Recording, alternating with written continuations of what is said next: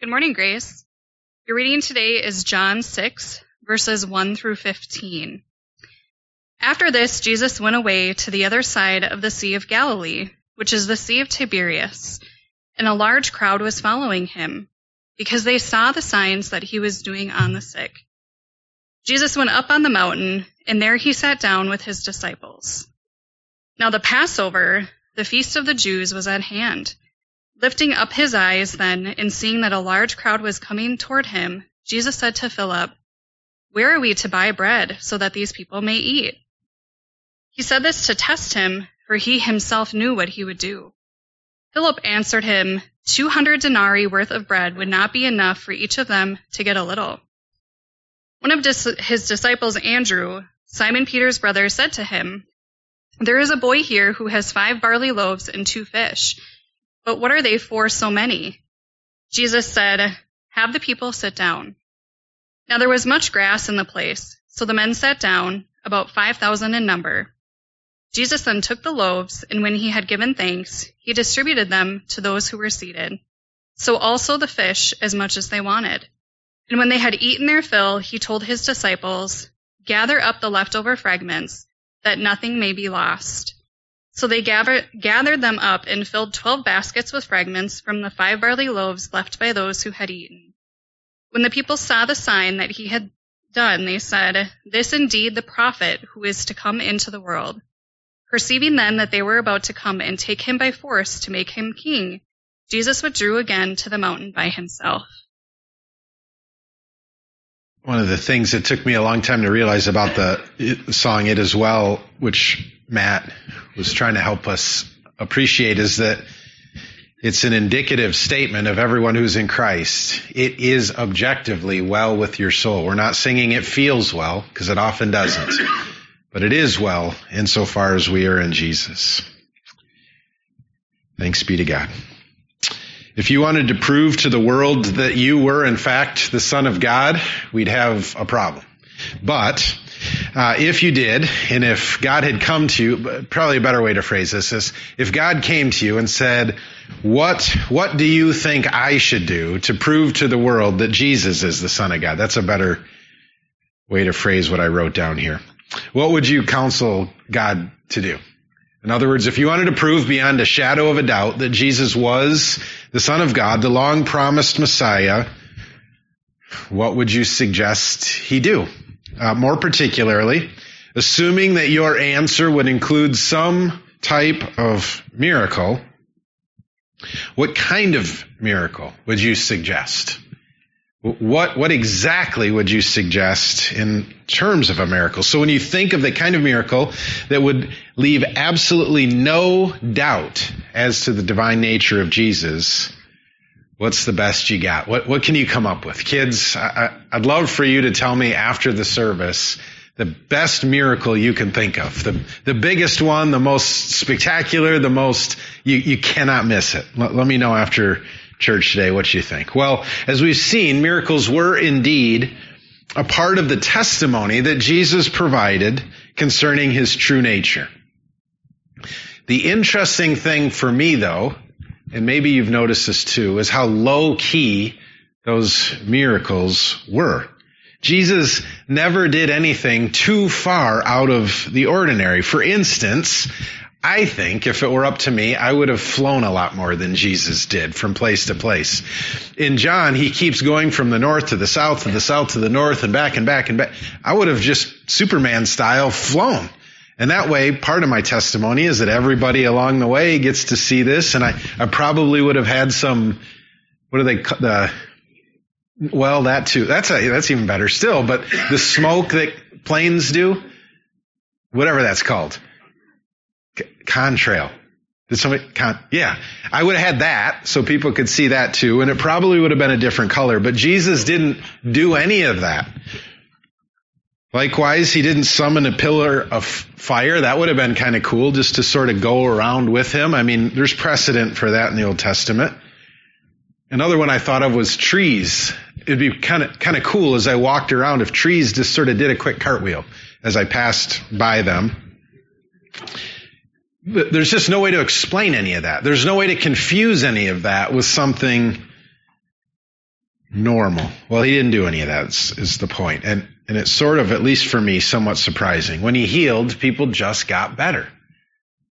Did in a little bit of weird ways with some spit and some mud and stuff, but it just sort of happened. Water simply became wine. There was no soundtrack or special effects. I mean, you've probably heard this before, but take away the special lighting in movies and the music, and it just doesn't even look like what it's supposed to look like. But Jesus didn't do any of that. The Bible never fully explains what's going on here or what's behind this approach. We're gradually given little pieces here and there of the answer, but we're never given a thorough or explicit explanation. Well, with that in mind, we've come to one of Jesus' one of the most famous miracles that he performs, and that's the feeding of the 5,000. But this is no exception to his low-key approach to miracle working. When he did it, the earth didn't split open and like volcano style, food flying out of the ground. None of that happened. The heavens didn't rip open and stuff fall down, rain down from it. There's no angel DoorDash. I mean, again, like just imagine a bunch of angels showing up with their server uniforms and all. None of that happened. Instead, as far as we can tell, he did so by simply causing a few baskets or some baskets containing a few fish and pieces of bread never to be emptied. I really do find this fascinating that there's no mention in any of the four gospel accounts of the crowd being amazed by whatever multiplication means that Jesus used. Does that make sense? Like what actually happened? We don't even know. It's almost like you see the bread, the communion bread trays, and there's a bunch in there, and you take one out, and it doesn't really look like the pile gets smaller. I mean, obviously it does when you take one, but it's almost like it just didn't. It just, you couldn't tell that anything, that's the impression that we're given from this. There's no indication at all from Matthew, Mark, Luke, or John that the means that Jesus used to do this was impressive at all, or that anyone even really noticed that. The thing that impressed them was simply that they were all fed. So through all this, we see the word of Jesus spreading further and further. The more this kind of thing he does, the more the word spreads. And as that happens, the crowds grow larger and larger. And Jesus' ministry is increasingly he needs to divide it between this public stuff that he's doing with the masses and the private stuff he's doing with the disciples and his closest followers. His revelation of himself through all of this becomes clearer and clearer, both publicly and privately. And the reaction of the people becomes more and more dramatic.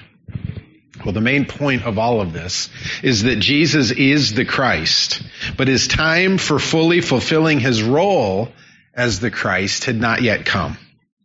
It was drawing nearer and nearer, but there was more work that God the Father had for him on earth to be done first. And so our main takeaway as we see this, and as we see the people's response to this passage, is to fight to believe and then fight to remember that Jesus is the only path to everlasting life and joy. So let's pray and then get into the text. God, in a way that the audience or the crowd described by John in this passage didn't or lacked, in a way they lacked, give us eyes to see and ears to hear. Help us to see what's really going on here and appreciate it the way that we ought and respond to it the way that we should. This is true. This is real. And it's as true and real today as it was back then. And where they lacked appropriate awe and wonder, fill us with it. And where they lacked an appropriate response and in fact got it tragically and catastrophically wrong, may we get it right with the help of your Spirit, or at least take steps towards getting it right. God, please give us eyes to see and ears to hear this passage and all the glory that is in it and all the implications there are for us today from it. Help me to be a faithful guide to that. In Jesus' name I pray. Amen. So I mentioned this before, and I'm going to keep mentioning it throughout John because it shows up so many times in this gospel. But I want you to get something here. And again, I hope you see it building because it does. Throughout the entire 3 years of Jesus' ministry, he was consciously and masterfully overseeing a balancing act. What do I mean by that? Not like of the juggling nature, a tightrope or something, but Jesus came to serve as an example for all mankind before dying for the sins of all mankind. What's more, as Jesus accomplished the first, being an example in his teaching and revealing the will of God, showing who he was, as Jesus accomplished the first, he was ushering in the second, the dying for our sins. In other words, the more he functioned according to his true nature, the more that the crowds were stirred and the religious leaders were annoyed, and he would hasten his crucifixion. The more he revealed himself for who he was by his teaching and his miracles, he made it increasingly likely that he would be crucified and soon. The balancing act that I'm referring to then was of accomplishing all that the Father had given him on one hand, while not stirring up the Jews or the Romans so much that they would crucify him prematurely. In John's Gospel, we're witnessing an ongoing interplay between what Jesus said and did and the reaction that he got. You with me, Grace? He's aware of this. He's conscious of this. He knows that this is happening, which is why he regularly does miraculous things and then says, don't tell anyone yet. My time has not yet come. This is again why, in part, if you read John, you get a little whiplash, north to south and south to north and north to south. And so he's saying something and teaching something and doing something and stirring the crowds, and as it builds, he'll go and let it cool down there, and he'll go and teach and preach somewhere else. That's part of what's happening there. Well, John 5 came to a close with Jesus in the south in Jerusalem for an unnamed feast. We're not sure which one it was. And then locked at that time in a trial of sorts with the Jews and the Jewish leaders. The trial arose, if you were here last week, you heard this. The trial arose because Jesus miraculously healed a man on the Sabbath. This led to accusations that in so doing, Jesus had broken the Sabbath and encouraged the man he healed to do so also. Well, that certainly would have and did cause a stir. There's a decent amount more that happens between the end of chapter 5 and where we pick up at the beginning of 6 than John tells us. That explains the size of the crowd in verse 2. What do I mean by that? Interestingly, the miracles, the miracle we're about to consider, the feeding of the 5,000, is the only one recorded in all 4 Gospels. I don't know if you knew that. It's helpful to know. And it's particularly helpful because it means we have more background to make sense of what happened here than just what John gives us. Well, it's not obvious in John chapter 6, verse 1, likely takes place about 6 months, or at least 6 months, after chapter 5, verse 47, the end of 5. Between the end of 5 and the beginning of 6, there's probably at least 6 months, maybe up to a year in between. We know this because of the change in feasts. 6:1 also takes place, again, up in the far north, near the Sea of Galilee. More important still is the fact that between the end of 5 and the beginning of 6, the other 3 Gospels tell us that Jesus had sent out the disciples, I'm going to quote from Matthew here, throughout all the cities and villages, teaching in their synagogues and proclaiming the gospel of the kingdom and healing every disease and every affliction. For months, in between the end of 5 and the beginning of 6. For months, demons had been cast out, sicknesses had been healed, and the good news had been proclaimed throughout all of Israel. With those additional details, the size of the crowd and the energy of the crowd and the enthusiasm of the crowd makes a lot more sense. And so we pick up in chapter 6, verse 1. After this, which is a lot more than John himself indicates, Jesus went away to the other side of the Sea of Galilee. which is the Sea of Tiberias, and a large crowd was following him because they saw the signs that he was doing on the sick. The large crowd, as we'll see in just a few minutes, was around 5,000 men. The text tells us explicitly that it was 5,000 men, but it also included an undisclosed number of women and children. Did you know this? That it is estimated, more than likely, it was around 20,000 people in total that were here for this feeding. That's a lot of people, if you didn't realize. Tragically, however, they were not there because they'd come to believe in Jesus, but because they saw the signs he was doing. And that's part of what made this balancing act that Jesus was engaged in more and more precarious. Because they still didn't really understand who he was, they didn't really believe in him. We find that out from verse 15. And because they didn't really believe in him, they did not humbly surrender to him. And because they were not humbly surrendered to him, they were a fickle and oscillating bunch, wavering back and forth. Balancing all of that was growing increasingly challenging, but Grace, our Lord, was more than up to the task, perfectly orchestrating all things to the praise of the glory of God and the salvation of the world. So word was spreading and crowds were growing as Jesus moved toward the cross.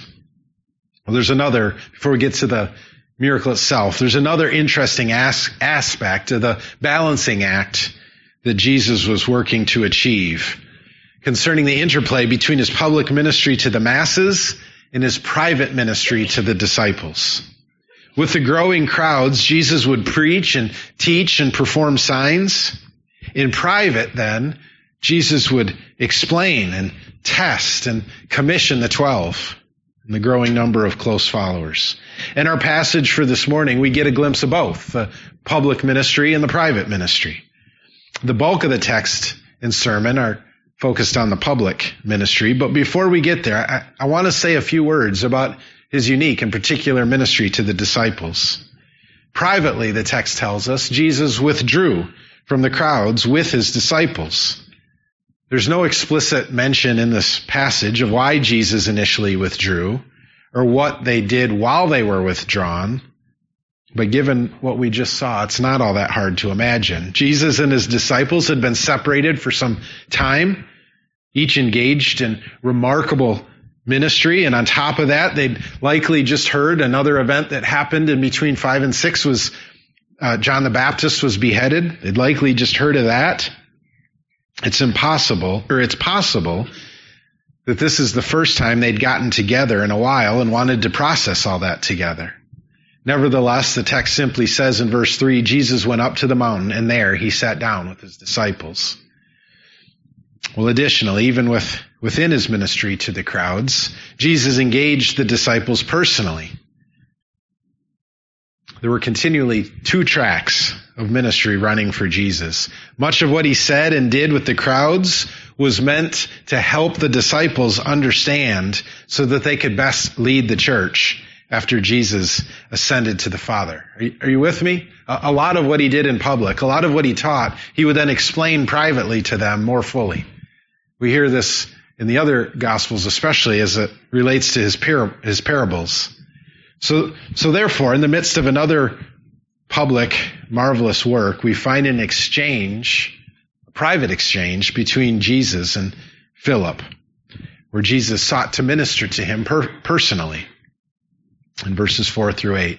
That is, as the crowds pressed in and Jesus anticipated what he was about to do, he took a minute before all this went down to help Philip understand a bit more about his power and overcome a bit of the functional atheism that Philip had but maybe didn't even recognize. Look at verse 4.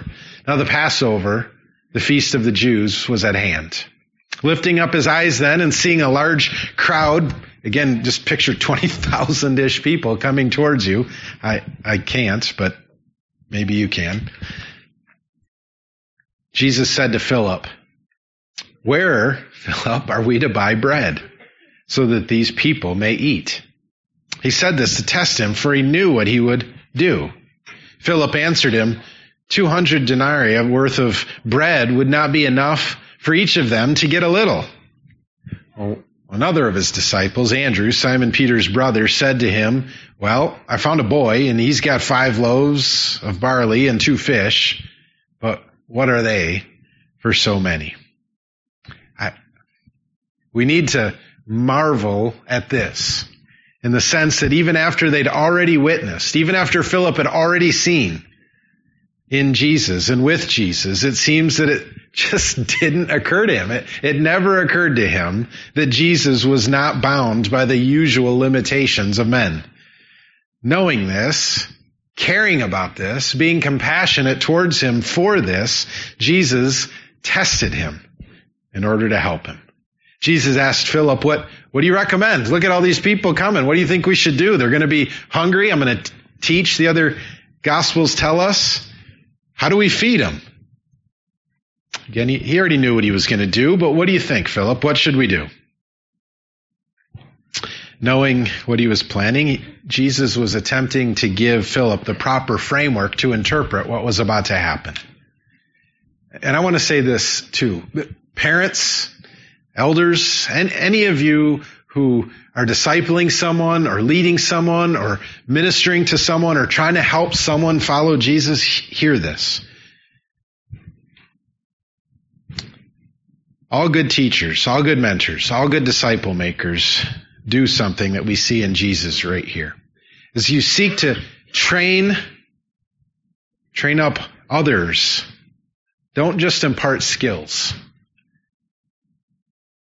but also help them to interpret the world in which those skills will be used. Help them to interpret those skills in the place they have in God's plan. Help them not to just learn how to do something, but understand how that something fits into the world that God designed. Philip and Andrew most certainly would have had the right answers. If Jesus would have said, do you believe that I can feed all these people miraculously? They would have said yes, almost certainly. But they lacked the ability to see how their knowledge, in a sense, their understanding, in a sense, applied to their current situation. Isn't that you and I all the time? The disciples usually had to purchase their food, so Philip simply projected that out to the crowd and realized there's no conceivable way we have enough money to do that. Andrew was equally practical. He surveyed the people, apparently, to see if they had brought enough for themselves. But alas, they were as far short of food as they were of the money to purchase it.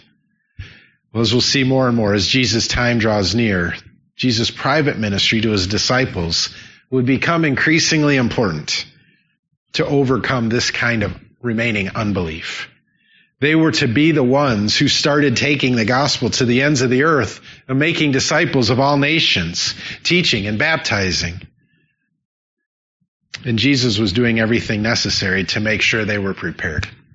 I don't want to get overly here and now with this, but I do want to say on a practical level, this is part of how we understand the relationship between the corporate worship service, this right here, our discipleship groups that meet throughout the week, and even our discipleship tracks or the one-on-one discipleship that takes place in Grace Church. And the corporate worship in this, we're meant to gather together around the reading and praying and singing and celebrating and preaching of the Word of God. It's meant to be the time of the most careful and specific and corporate proclamation. In our discipleship groups, though, we're meant to press further into the Word together. They still have pastoral leadership, but are meant to be more interactive. The discipleship groups of Grace Church, narrowed down still from the whole church ministry, is a great place to get your questions answered. Here it's one way from me to you. In there, it's meant to be far more interactive, where you get your questions answered concerning the facts or the truth, but also the applications to your life, for instance. And then our discipleship tracks, or the one-on-one discipleship that takes place, is meant to be a bit more personal still. That's where the most specific questions can be asked and the most personal prayer requests shared.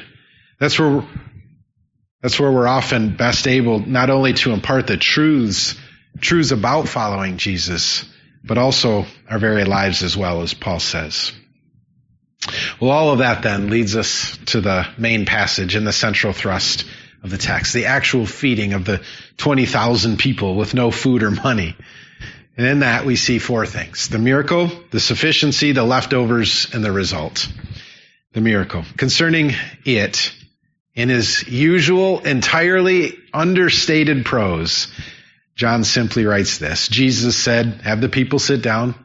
We learn from the other Gospels in groups of 50 or 100.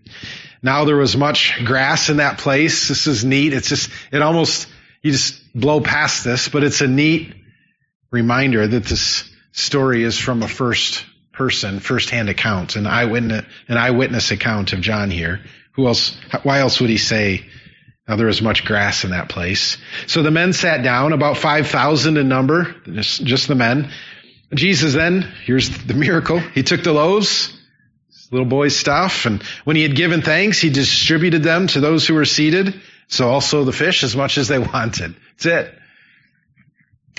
If you've been to a potluck at Grace Church, talked to the dolls, you know that coordinating food for 200 can be a significant endeavor. We're mostly guessing how many of you are going to show up and how much you'll eat, how hungry you are when you get here. It can take a long time to get everyone through the line, and then it's typically a challenge to make sure there's even a seat for you all. It's not unusual, despite our best efforts, for the food or seats to run out before everyone has one, or some. The miracle, once again, was in feeding an unimaginable number of people without any preparation and without any earthly resources at all. We're only told three things. Here are the three things. Again, it's amazing to me how understated all this is. Jesus had the disciples have everyone sit on the grass. All right. Number two, he gave thanks for the few pieces of bread and fish that they had. Simple enough. And third, there was enough to go around. That's it. That's all we know. There's no real mention of how everything was distributed or how long it took or how the fish and bread multiplied or any of the other details that we work so carefully on when we feed people here. Even though details are scarce, we cannot miss the staggering reality of what happened, though. This was a miracle. Jesus was not bound by the limits of ordinary men because Jesus was not an ordinary man. He was and is the Christ, the Son of God. And so we trust him. Trust him, Grace. Trust him with all that you have and all that you are. Believe on his name that you might, as John is writing this for, have fullness of life now and forever. Well, the second thing to see from this passage is that not only did everyone have something to eat, but John makes sure to say this more than once. Everyone was able to eat as much as they wanted, to the point that every single person was able to eat to their fill. Again, in contrast with our ordinary experience, instead of trying to stretch the limited quantities when more people show up than we plan for so that everyone gets something but not quite enough, Jesus made sure that everyone ate until they were fully satisfied. Grace, hear me say two things here. Number one, Jesus has no shortage of anything ever. Jesus has no shortage of anything ever. And number two, he is pleased. It is his pleasure to satisfy his people entirely. Remember that. It's so easy to forget that, especially when life is hard or you're not getting what you think you deserve. Jesus has no shortage of anything ever. No shortage of an ability to heal or provide or save or rescue ever. And he is pleased not just to give us meager quantities or just enough to barely get by, but to fully satisfy us entirely and eternally. This miracle shows both of those things to us as clearly as possible. Jesus is Lord of heaven and earth. Grace, you know this, but all that has been made was made by the word of his power. He summoned all the fish. Think of every fish on earth that has ever been. They were summoned into existence with a word. His word. He is the word. And he can do so again and further at any moment without any effort. Likewise, Jesus is infinitely glorious and offers all of himself to all who will receive him. He withholds none of his glory from any of his people. That means that he means us not to live now or eternally with anything less than the peace that surpasses understanding life to the full. We'll see later in John 10, with all joy and with complete satisfaction. Neither of those things, that there's no shortage in Jesus of anything ever, or that Jesus is pleased to satisfy us entirely, neither of those things mean that we will be wealthy or healthy on earth. Jesus makes that plain as well. Those are not first promises of physical fulfillment, although we'll get those later as well. They are, however, promises of a greater, fuller, spiritual fulfillment that is able to count every trial joy, rejoice in every suffering for the sake of the name, count all that the world has as loss, and to consider death gain. Eat until you're full, Grace. Eat until you're full. Not of the food that the world offers that can never truly satisfy, but of Jesus, who offers himself freely, who is, in fact, we'll see in a few verses or a few chapters, the bread of life. The masses ate bread and fish until they were full, to give us a picture of the abundant life that Jesus won and offers to everyone who will receive him. Third, more than simply enough, though, there were even leftovers. Verse 12, and when they had all eaten their fill, he told his disciples, gather up the leftover fragments that nothing may be lost. So they gathered them up and filled 12 baskets with fragments from the barley loaves left by those who had eaten them. Much has been made of this. I read a lot on this week. And the main ideas seem to be able to be boiled down into two ideas. Some suggest that the 12 baskets represented God's blessing for the 12 tribes of Israel. And John doesn't tell us this, but later in the other Gospels we read that after this there's another miraculous feeding of 4,000. Those who suggest this is mainly the 12 baskets are the 12 tribes of Israel also typically believe that the feeding of 4,000 had 7 baskets left. And that represented or corresponded to God's blessing of the Gentiles as well.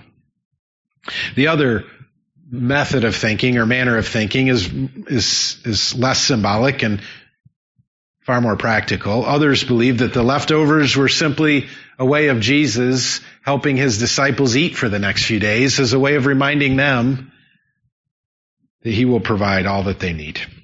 Both of those things are certainly true. And so we should celebrate them, even though John doesn't make clear which of those, or both, or something else entirely, that Jesus specifically intended. John's point in writing what he did was once again to help his readers see that Jesus really is the Christ, that we might believe in him and have life. And so finally then we see the response. What was the response of this? What do you imagine you would do if you just saw this, if you just sat there and witnessed this? Well, we see the response of the people as well. They gained clarity as to who Jesus was, but also confusion as to what it meant. Having witnessed and partaken in Jesus' miracle, they said, "This is indeed the prophet who has come into the world." We saw this once before in John chapter 1, where the Jews were wondering of John the Baptist. They asked him, "Are you the prophet?" They didn't know. Something was clearly unique about this man, and so they asked him, "Are you the prophet?" Well, this is the prophet referred to by Moses in Deuteronomy 18. Well, they asked John, they knew now for certain that Jesus was he, and they were right. But what should they do now that the prophet had arrived? It's a good question for sure, but not one that they answered rightly. Indeed, instead of simply listening to, if this is the prophet promised by Moses, what should they have done? They should have listened to and followed him and sat underneath him and, "Jesus, you tell us what to do." But instead, they sought to take him by force to make him king. Grace, they sought to use Jesus as a tool to accomplish his own purposes. They sought to use the power that they had just witnessed in Jesus to do what they would. They sought to make him into a weapon to fight the battles that they felt needed to be fought. If ever there was an example of Jesus teaching that man does not live by bread alone, it's this. Do you get that? They ate and ate and ate and had their bellies full, but their souls were still empty. Their bellies were full of bread, but their souls were empty of faith and life. You don't wield Jesus as a weapon or a magic wand for your purposes. Well, knowing this, Jesus knew this because he knows the hearts of all men. He slipped away. Grace, he would not then and he will not now be used for the purposes of men.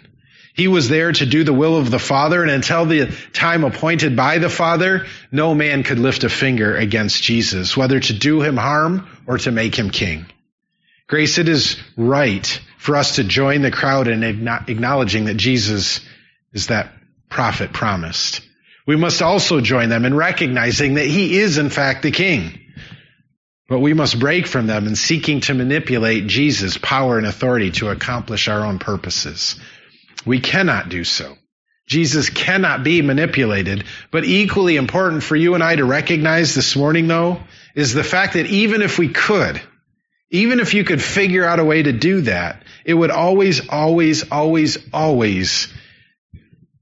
be for a lesser purpose than that Jesus has for you. Grace, the last thing in the world you should want, that I should want, if we really understand Jesus, is for him to do your will. That's the last thing you should want. He is full of all goodness, knowledge, wisdom, and power. You and I are finite, fickle, and fallen. He is continually working all things for greatest glory and good. We are often driven by selfish, silly desires. Why in the world would you or I want to override Jesus' perfect plan? Well, once again, let us learn from the mistakes of the crowds and turn to Jesus in humble, surrendered faith. Let us fight to believe and remember that trusting in Jesus is the only path to everlasting life and joy. And that's why he's showing us these miracles. That's why he's performing these. That's why God inspired these things to be written down and recorded for you and I to know fullness of life and joy in Jesus.